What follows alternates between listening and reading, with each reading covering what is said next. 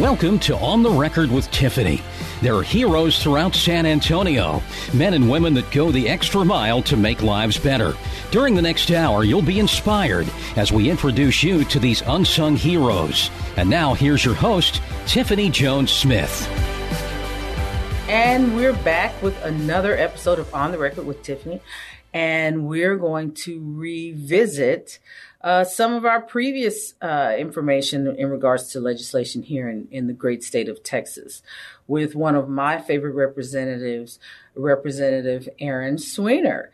How are you today?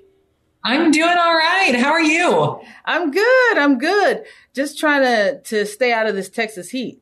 It's been sweltering here in San Antonio, where we're located. It has sure been warm. And of course, it's had that trademark Texas humidity where you go outside and you get a free sauna treatment. Right. And you're breathing fire. It feels like you're just breathing fire every time you walk outside. Maybe that's why I'm such a dragon when it comes down to going after legislation and stuff that we need to get right in this state. Well, the last time I had you on, we were talking about a wonderful critical infrastructure piece that you wrote and authored, House Bill 2275.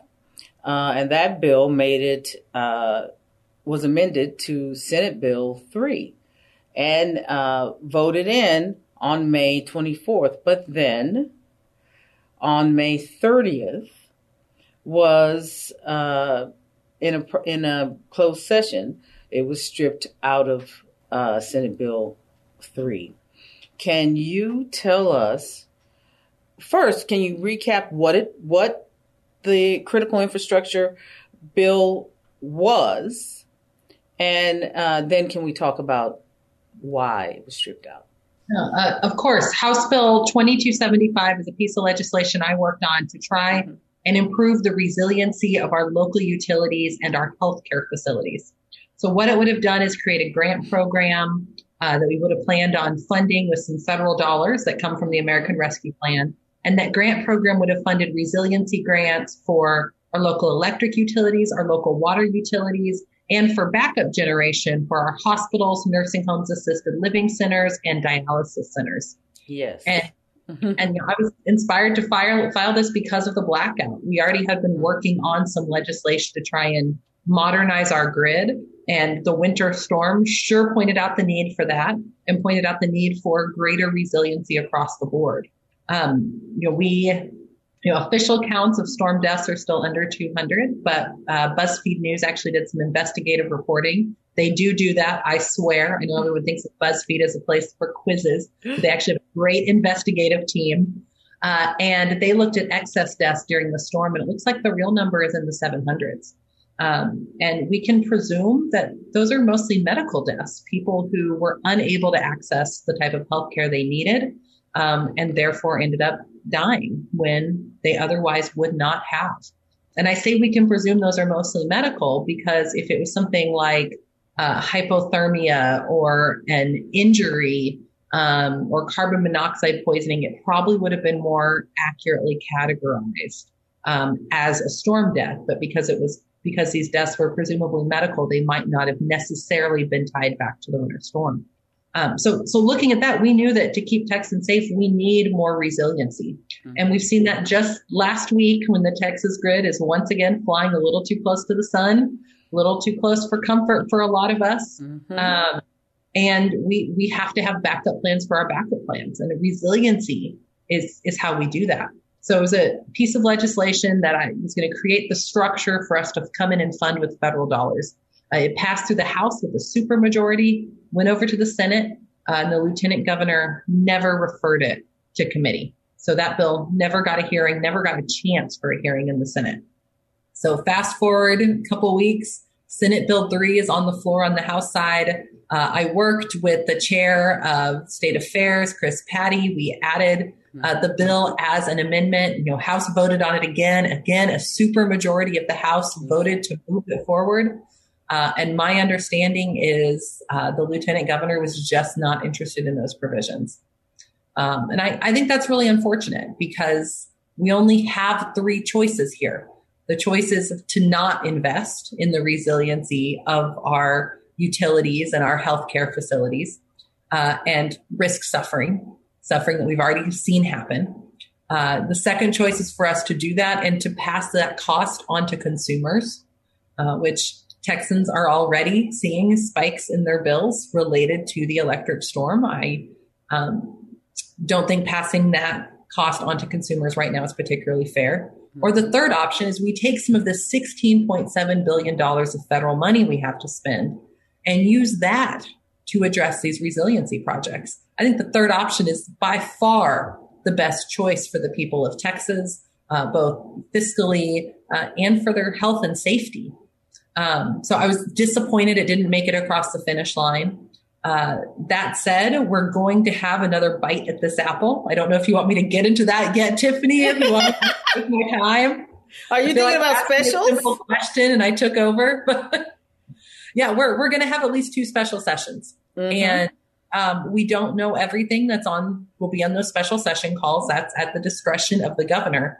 But one of the things he's already indicated and publicly committed to is that the fall special session, we're going to take up redistricting. And then we're also going to take up spending that $16.7 billion of undedicated funds from the American Rescue Plan. And so when we take up how to spend that, I'm going to be there fighting for us to spend it on infrastructure. Well, I will be there with you, girl, because I've already sent out, now I'm with my other hat, I'm wearing my host hat today, but my day job is with Texas Kidney Foundation. And we sent a letter of support in favor of the critical infrastructure. We copied them on what you so valiantly put together, and we said, you just reenacted the chronic kidney disease task force, all of these different aspects of paying attention to vulnerable populations. You can't just abandon what we know is in the best interest of vulnerable populations. And there are certain groups that cannot be without lights and water. And dialysis patients must have potted water. They have to have electricity. Wonderful things that you included in that bill was smart meters. Technology that has been around, by the way, and that should have been enacted and utilized in Texas without having to pass legislation to get it into the great state of Texas. We have to get back to doing the things that are right because they are right, not because we're trying to divide against party lines or because we're trying to save money where we shouldn't be trying to. In certain cases, you have to spend money. And in regards to our infrastructure, if we don't spend money, this one-time cost, we are going to pay tremendously. What was the cost burden to the state of Texas for Winter Storm Uri? The cost, a fraction of that cost would have handled what we're dealing with in terms of our infrastructure being upgraded. A fraction of the cost, because it was over $1 trillion to Uri. Not spending those dollars earlier has cost us more in the long run. It's cost us a lot of money, both in dollars, but also in human lives, also in business reputation of the state of Texas. We just had an announcement this past week that an electric vehicle company decided to locate their plant in Oklahoma instead of in Texas because of concerns about the reliability of the grid. This is something that has an effect all across the state of Texas, and we have to do some work to fix it. And you mentioned smart meters. I think it's a great time to talk about them because they've been in the news a little bit because some people figured out that they were signed up with smart meters and also with programs with their smart thermostats that allowed their power company to adjust the thermostat in their house. quite frankly, a lot of people were a little surprised, didn't realize they had signed up for these programs. But I want to say they are fantastic programs that are part of what made sure we kept the lights on during the conservation notice last week.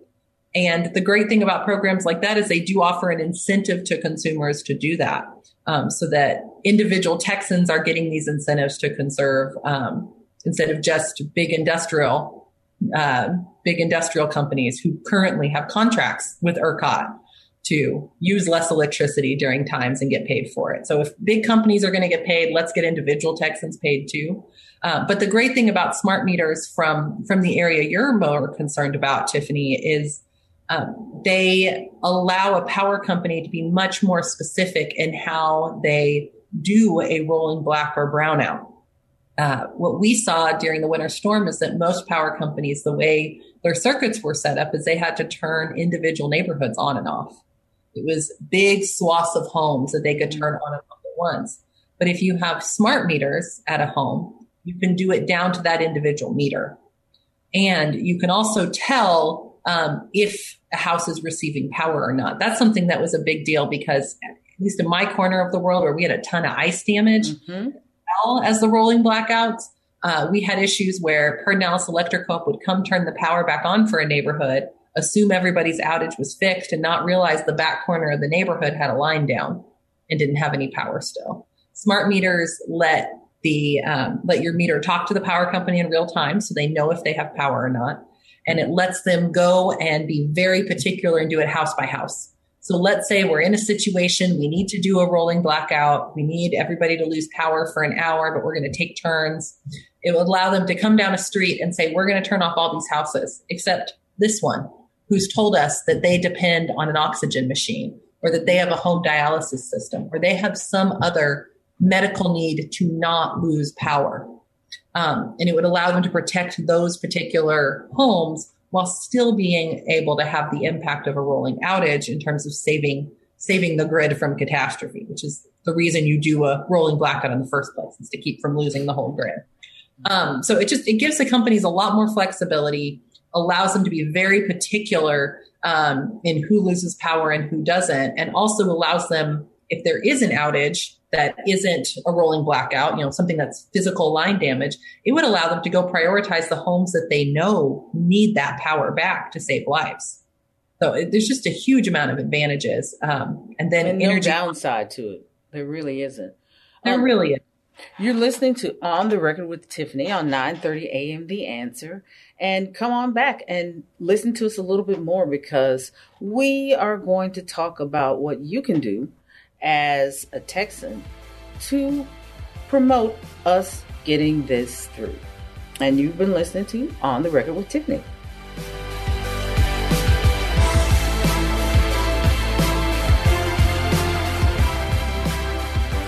I'm Tiffany Smith, Chief Executive Officer of the Texas Kidney Foundation, and I'm here to talk to you about your kidney health. Health is the most important asset we possess. COVID-19 has exposed the unhealthy nature of our population. 1 in 3 Americans are at risk for chronic kidney disease. In absolute numbers, that translates into about 600,000 San Antonians. Have you been diagnosed with diabetes? Have you been diagnosed with hypertension? Do you take blood pressure medicine? Do you have heart disease? Have you experienced heart failure? Do you have a history of dialysis or kidney failure in your family?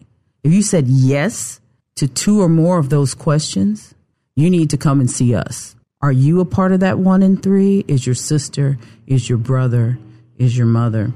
Texas Kidney Foundation offers free screenings. All you have to do is go to our website, www.txkidney.org. Check out our free screenings. You can either come to our office for an in-office visit, or we can come to you. You can schedule a screening or go to a screening near you. And we're back with my special guest, Representative Erin Sweener.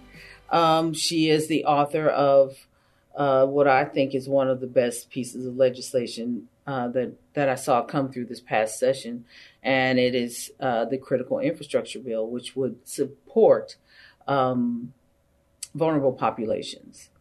and actually help with resiliency for our power grid.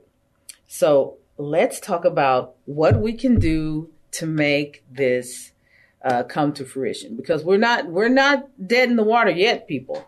We can band together and get this going. Yeah, well, we are expecting special sessions this year. The joke is that there's nothing special about a special session. It's mostly but the governor calls the special session and he says what we can discuss as a legislature, names the topics. Obviously, we still decide how to get there. He has already publicly said that one of the things that will be on the call for our fall special session is spending $16.7 billion of money we have from the American Rescue Plan.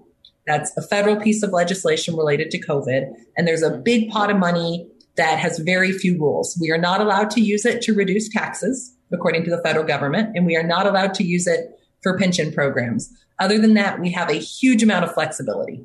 One of the most fiscally responsible things we can do is spend it on infrastructure. Mm-hmm. The big worry when you get a huge pot of federal money is that you'll spend it somewhere and then you create this expectation of funding, but we don't have the federal revenues in the next biennium, and therefore we have to cut a program. We don't want to create programs just to cut them. So what we want to do is put them into good one-time expenses, things where there's an immediate need, but that we don't necessarily need to fund the next biennium. So things like infrastructure are perfect. And we are ripe to modernize our utility infrastructure. We are ripe to invest in things like smart meters and demand response programs that help us keep the lights on and avoid widespread outages. We are ripe to invest in our water utilities to make sure they can keep the water flowing, because we talk a lot about the power going out during the blackout, but over half of Texans did not have potable water in the days after the storm. So investing in our water utilities is critical too. And it's also critical to make sure that our healthcare facilities are able to keep the lights on regardless of what happens with the grid. So these are one-time investments. They would put Texans to work. So they would actually help stimulate the economy as well. All of these are things that have to physically be built and installed by someone. It's a very fiscally responsible move for us to make. And as Texans, we have consistently, that's a part of the Texas mantra, if there ever were one, is fiscal responsibility. So for us to, when we're looking at this, that should be the prime focus on for everybody that's making this decision. We should be focused on what is fiscally responsible, what is responsible in terms of human life. This is a win-win across the board, because you can't afford to not upgrade our critical infrastructure. It has to be done. The question is, how is it going to be done? So your three possibilities that ends with us utilizing this money that's already coming in from the federal government. It's the best, most reliable way that we can do this. We just have to structure it in such a manner that Texans benefit and that we get the work done that should be done. Absolutely agree. And what we really need is for everyone to reach out to your state rep, your state senator, the lieutenant governor, the governor, and tell them that that's how you want to see us spend this $16.7 billion. Yeah. Ask them to spend it on you. We need to spend it on our infrastructure. That's right. Let's show Texans that we care about Texans. And the way that we do that is we spend the money on critical infrastructure, the very thing that supports every single human being that is in this state. There is not a single person in the state of Texas who is not affected by lights and water being disrupted. 100%. If it happens in your area, you are affected by it. We all have electricity. We all have water. So let's fix the very things that must be fixed. They have to be fixed, period. There, no, hard stop. This has to be fixed. We don't have an option not to fix it. And every time we have any sort of weather issue, we are facing problems with the critical infrastructure. We just saw that, like 2 weeks ago, you were discussing earlier. We just saw that with the heat wave. There are many different ways that we can have problems with critical infrastructure that don't look exactly like Winter Storm Uri. But this is not a question of if this will happen again. It is a question of when it will happen again. And will we be prepared when it does? So if you've never reached out to your senator or your representative or the lieutenant governor or the governor's office, now's the time for you to do that. Because we have a voice and you have agency. You have power. You have more power than you think, and your power is within your pen. It's at your keyboard. Reach out to those. Reach out to whoever is your representative, and reach out to the governor's office to let them know that you don't ever want to see another Winter Storm Uri, and you do want to see critical infrastructure resiliency. And here's the other thing I'll say, Tiffany, is folks shouldn't just email, they shouldn't just call. Ask for a meeting. In the last days of session, we really don't have space to take constituent meetings. April, May, they're too wild for us. We're too booked. But now that it's the interim, we have space to take those meetings. Our staff has space to take those meetings. What I tell folks is usually you should be able to get a meeting with your state rep one-on-one. That should be doable, provided it's not April or May in a session year. Then we're but your state senator, you might need to meet with staff, but it's still worth asking them for a meeting personally. And then use that time to talk about why it's important. That's how you get an issue on our radar and make sure we follow it and chase it and keep it in our view throughout the process. And even if you aren't able to have that meeting, the number of contacts that make an impression on us are surprisingly small. Not enough people reach out to our elected. So just a dozen folks reaching out and saying, hey, what are you doing to make sure we get funding for this? That makes a real impression on elected officials. Just a dozen. And I know everybody on this knows a dozen neighbors that they can talk to and work with to reach out to their elected officials and really make a splash. Because it's something that that affects every Texan and affects every city. It affects every rural space. So if you're within our earshot, if you're within earshot of this broadcast, ask for a meeting.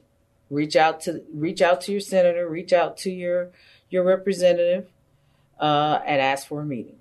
I love that because I've met with representatives, and you're right. You have a few minutes to actually get your point across as to why this is important. And those personal stories about what happened to you during the winter storm, those resonate with your representatives and senators. Always remember, this is Texas. We are a family in this state.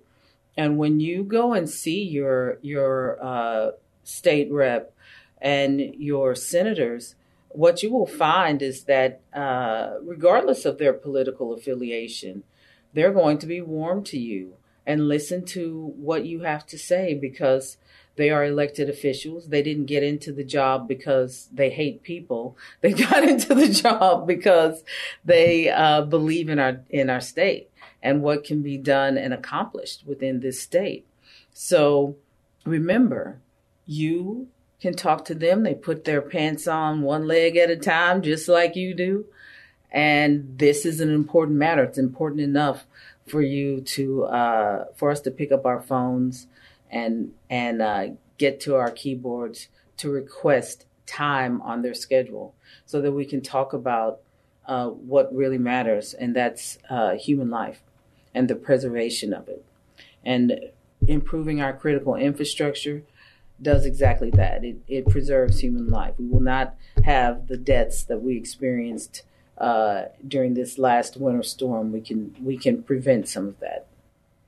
And you've been listening to On the Record with Tiffany on 9:30 a.m. The Answer, where we bring on people of all different persuasions, different political ideologies, so that we can understand the full spectrum of what's going on. And thank you so much, Representative Sweaner. She's going to come back, and we're going to talk a little bit about what we can expect next session and how we're going to impact the world for Texans, the world of Texas, which is all of the world to us. You've been listening to On the Record with Tiffany.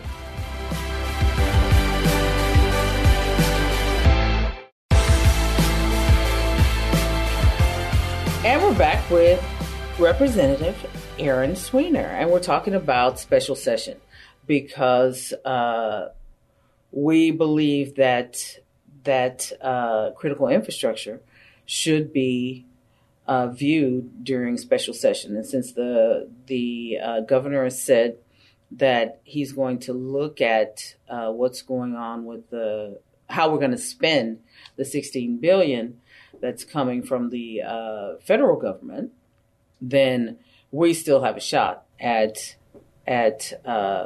critical infrastructure.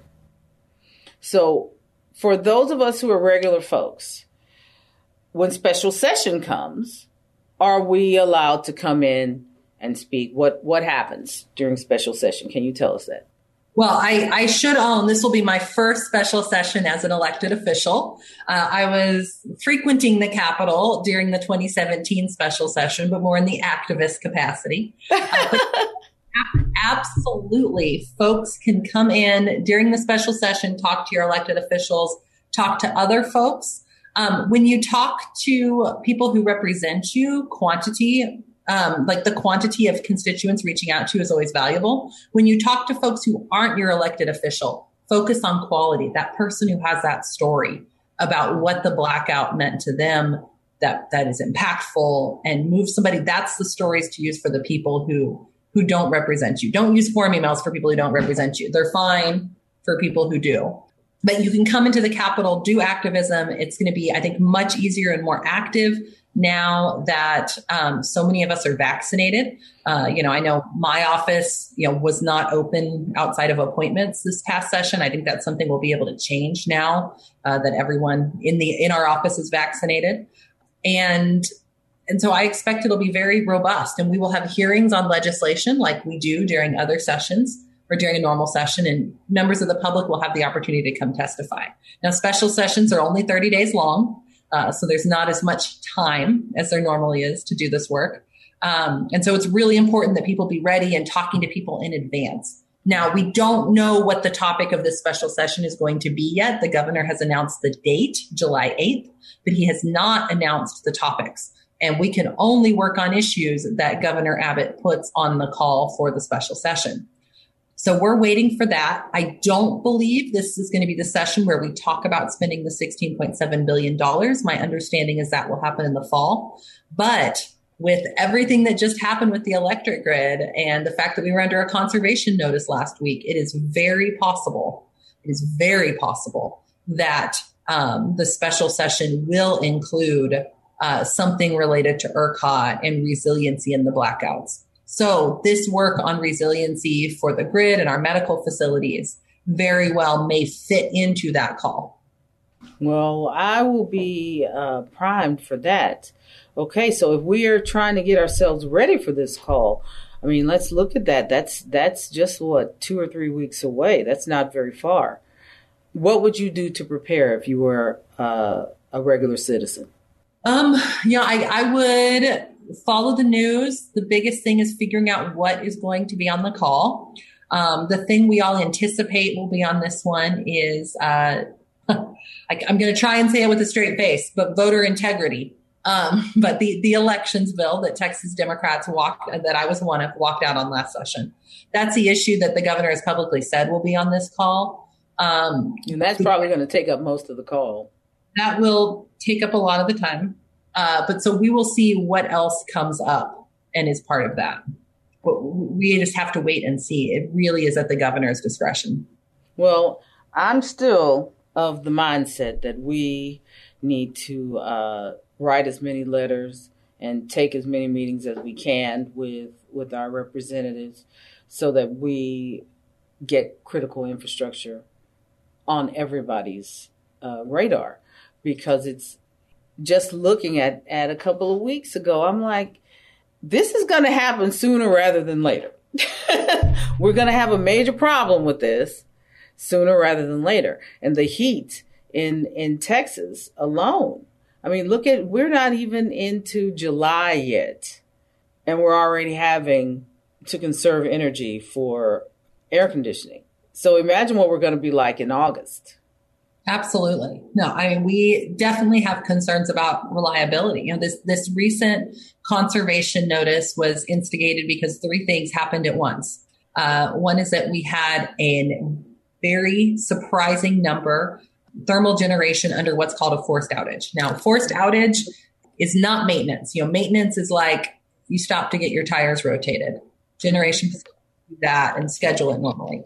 A forced outage is your tire blew out on the side of the road and you have to stop and fix it before you can drive on. So what facilities are telling us is they have forced outages, something's broken and they have to stop and fix it. So we had an unusual amount of that, over twice the number that ERCOT projects for. And then we had a lull in wind production, and then we had hotter than normal temperatures for June. So those three things combined meant that we did not anticipate, or we were worried that we would not have enough electricity to meet demand.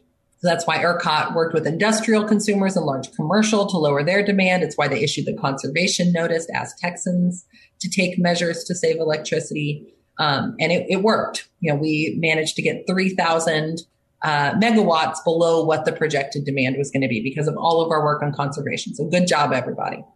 But it's nerve-wracking to see that this combination of unanticipated things happened in June. And we all know we have 3 more months of hot weather. Shoot, the hottest days I ever remember are always in September. And it means that we're really worried about being caught on our back foot and having major outage issues for the state. The cold is dangerous in some very specific ways, particularly because we were all iced in during the winter storm. But the heat can be very dangerous here in Texas, too. So we do have to be aware of that. And then the folks who rely on medical equipment, that needs power regardless of what temperature it is outside. Well, and we also remember, we have our hurricane season coming up. And right. Texas, flooding could be just as devastating to critical infrastructure as a winter storm or as a heat wave because of the water situation and electricity both being impacted by flooding. You know, and I mean, there's a multitude of ways that our critical infrastructure can be challenged. And every one that we mentioned, in its current state, our critical infrastructure is not prepared for it. Absolutely. No, and I think that's a great thing about a resiliency project is it helps keep the lights on, helps keep the water flowing, helps keep our healthcare facilities open, whether it's a hurricane, a tornado, a flood, a power outage, a winter storm, a terrorist attack. Any of those situations, us investing in resiliency helps keep Texans safe. It is all about being prepared. You know, I come from a family full of Boy Scouts. My dad was an Eagle Scout. 2 of my uncles were. My grandfather was. My brother's an Eagle Scout. And they taught me always be prepared. And the state of my brother was a Boy Scout. My dad was over his troop, and it's the same. That's right. You always got to be prepared. That's the mantra, man. That's it. Absolutely. Have backups for your backups. That's right. That's right. And that's, that's a very Texan phrase there that you keep saying. I love your boots. You like taking pictures in those cute little boots. Yes, you have to have backups for your backups. You know, that's part of us being independent and just willing to go to the wire for the things that we believe in this state and for the values that we hold. That's one of the values. Backups for your backup. We were always prepared. And we were not prepared with our critical infrastructure. We are not prepared with it right now. But through good old Texas ingenuity, our wonderful representative, Aaron Sweener, has a wonderful plan that will render Texans prepared should we choose to utilize it. And I am saying we should utilize this because it is the best way for us to make sure that we take care of the least of these and make sure that we take care of everyone else as well. You're listening to On the Record with Tiffany, and stay with us because we're going to wrap this up with Representative Sweener, and we're going to talk a little bit about her story and how she got involved in all of this.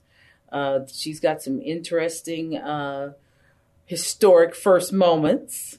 You know, we had a historic first moment this week with Juneteenth being declared a national holiday. And for me as an African-American woman, that was a great thing because I know the shoulders that I stand on every time I'm on this show and doing the work that I do. And by day, my day hat with Texas Kidney Foundation, much of which I wouldn't have been able to do were it not for slaves being freed, were it not for the very people that I hail from being recognized as human and more than just 2/3 of a man or woman. So this has been a great week, and I'm looking forward to talking with the representative a little bit more about her history.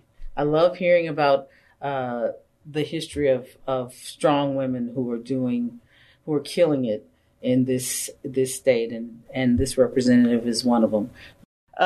So Representative Sweener, you're a sophomore, and you have managed to start 2 new caucuses that have never been there before.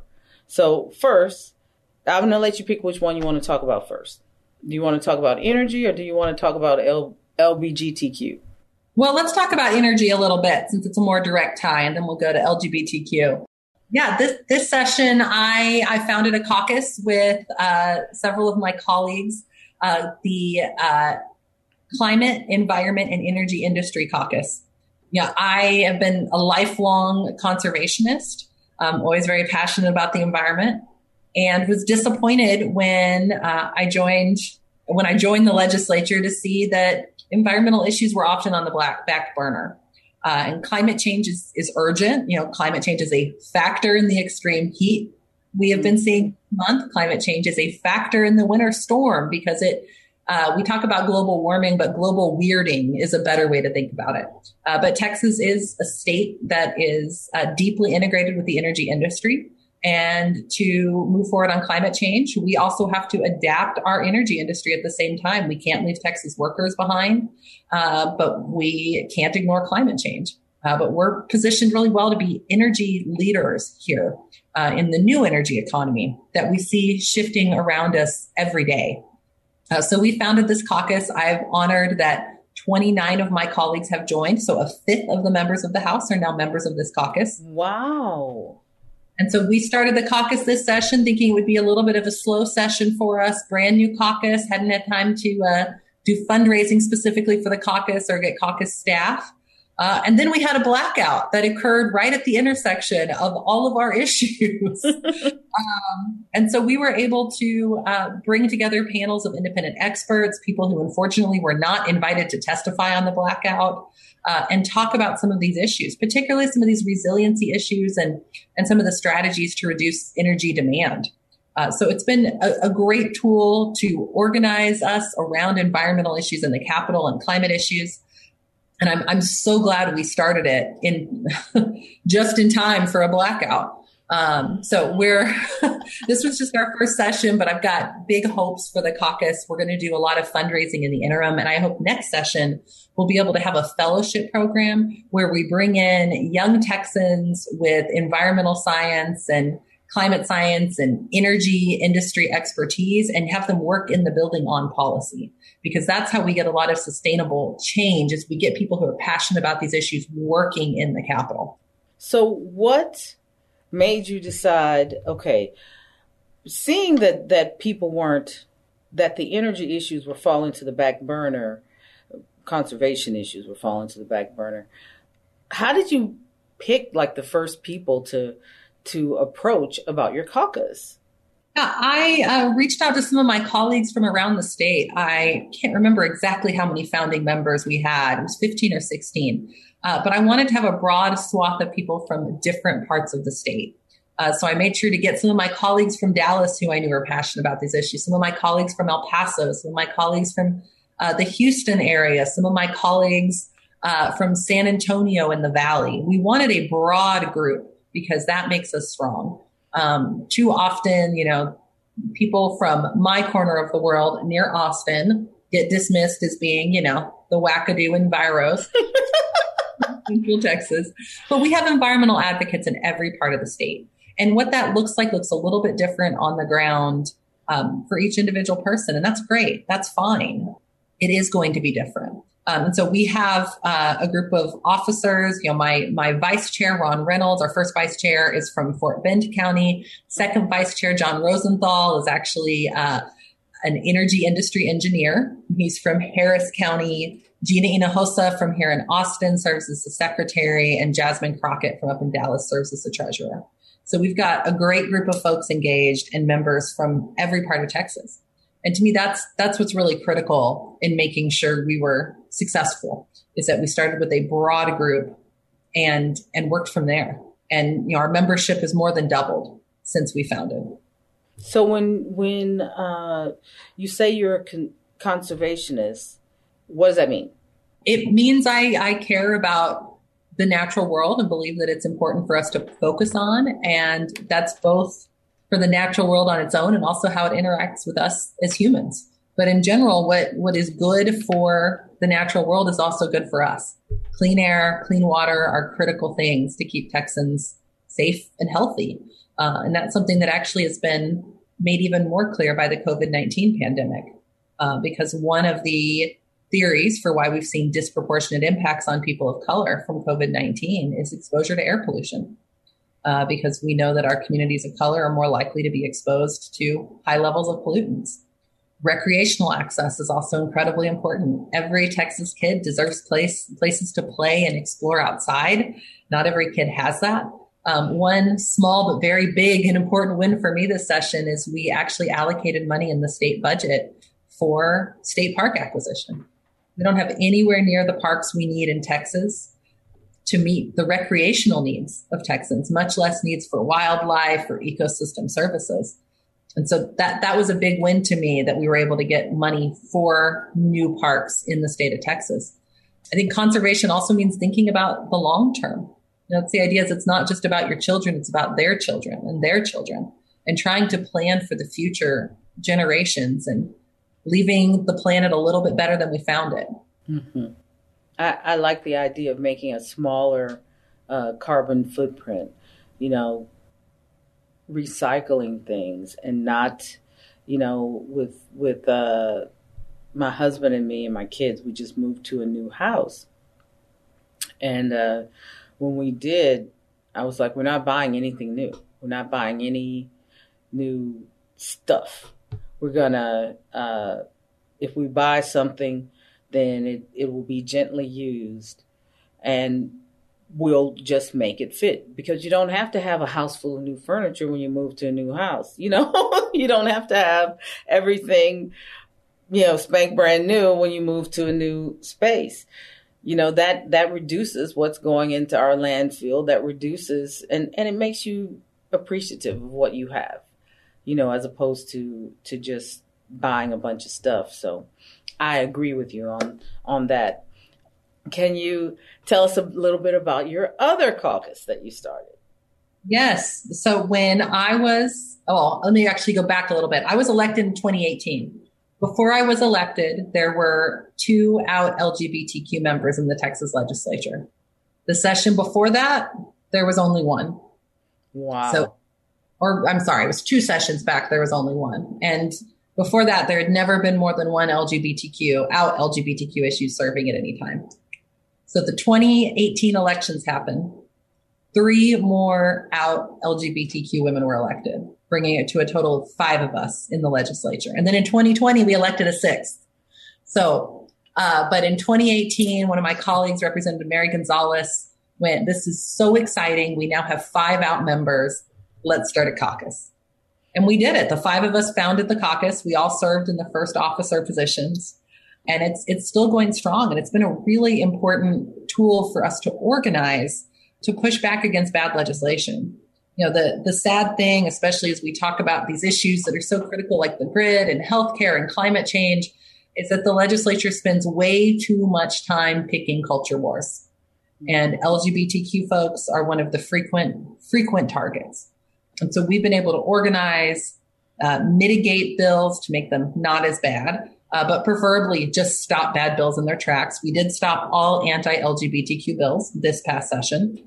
And then hopefully, as Texans continue to advocate for it and as more elected officials come on board, hopefully we'll be able to pass some good legislation, things like the Equality Act that makes sure Texans aren't discriminated against in the workplace or in housing or in education because of their sexual orientation or gender identity. Those are the things we're working towards. And it's just been a phenomenal group of people to work with. Well, I commend you for standing up for what you believe in the legislation, because this is a difficult thing to do, especially right now. There's so much going on that it's almost, it doesn't make sense to me for us to hone in on LGBTQ when we've got major problems happening. Why are we trying to go into somebody else's personal life and root around?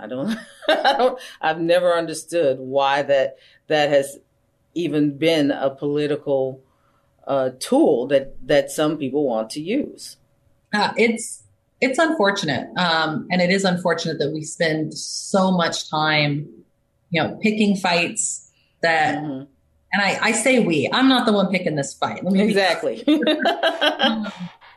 But, exactly. It's other people picking fights. We have a party that's You're just willing to stand up for yourself, and that's good. We have a party that's in power in this state, and they have primary elections, and the folks making the decision in a lot of those primaries are very reactionary and often punch down at communities of color. They punch down at the LGBTQ community, and they attack women's healthcare access a lot.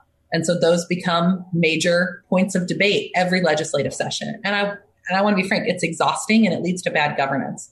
And this maybe brings everything back full circle. Tiffany, this past session, I was working so hard on 2275. I was walking the floor, getting signatures, getting co-authors. I ended up having a majority of the House signed on to the legislation. You did? You had 88 authors. I worked hard on that bill. And there was one day where I was trying to work on it and I got stopped in my tracks because I realized that my chair on the Public Health Committee was planning to vote out a bill that attacked trans kids. And I had to put down my infrastructure bill and go work and try to stop that vote from happening, try to change anybody's mind on it. And so the reason I bring that up is focusing on these culture war issues takes time away from us addressing the things that actually make a difference for Texans. We're going to go back for the special session in July. Absolutely anticipate that elections will be on there. And we're all going to be in big fights about this election bill that's going to keep us from working on things like the grid, things like healthcare access, things like public education. And that's unfortunate. That's what Texans want us to work on. They want us to make sure that their kids have great schools. They want us to make sure that they can afford health care. They want us to make sure that we protect their right to vote. They don't want us to go fight over hyper-partisan issues. Mm-hmm. But the majority's been calling that play a lot this session. And it doesn't have to be that way. It was very different last session. There still were controversial bills, but we spent way more time on public education than we did on those controversial bills. This past session, we spent more time on controversy than anything else. And it cost the people of Texas. Let's see if during these specials, we can get ourselves back to the business of handling business for Texas.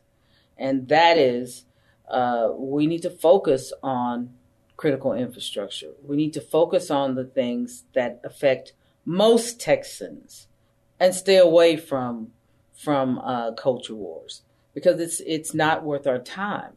Our time is best spent doing the things that are going to improve the state, doing the things that will improve critical infrastructure, because we have a major problem headed our way with infrastructure.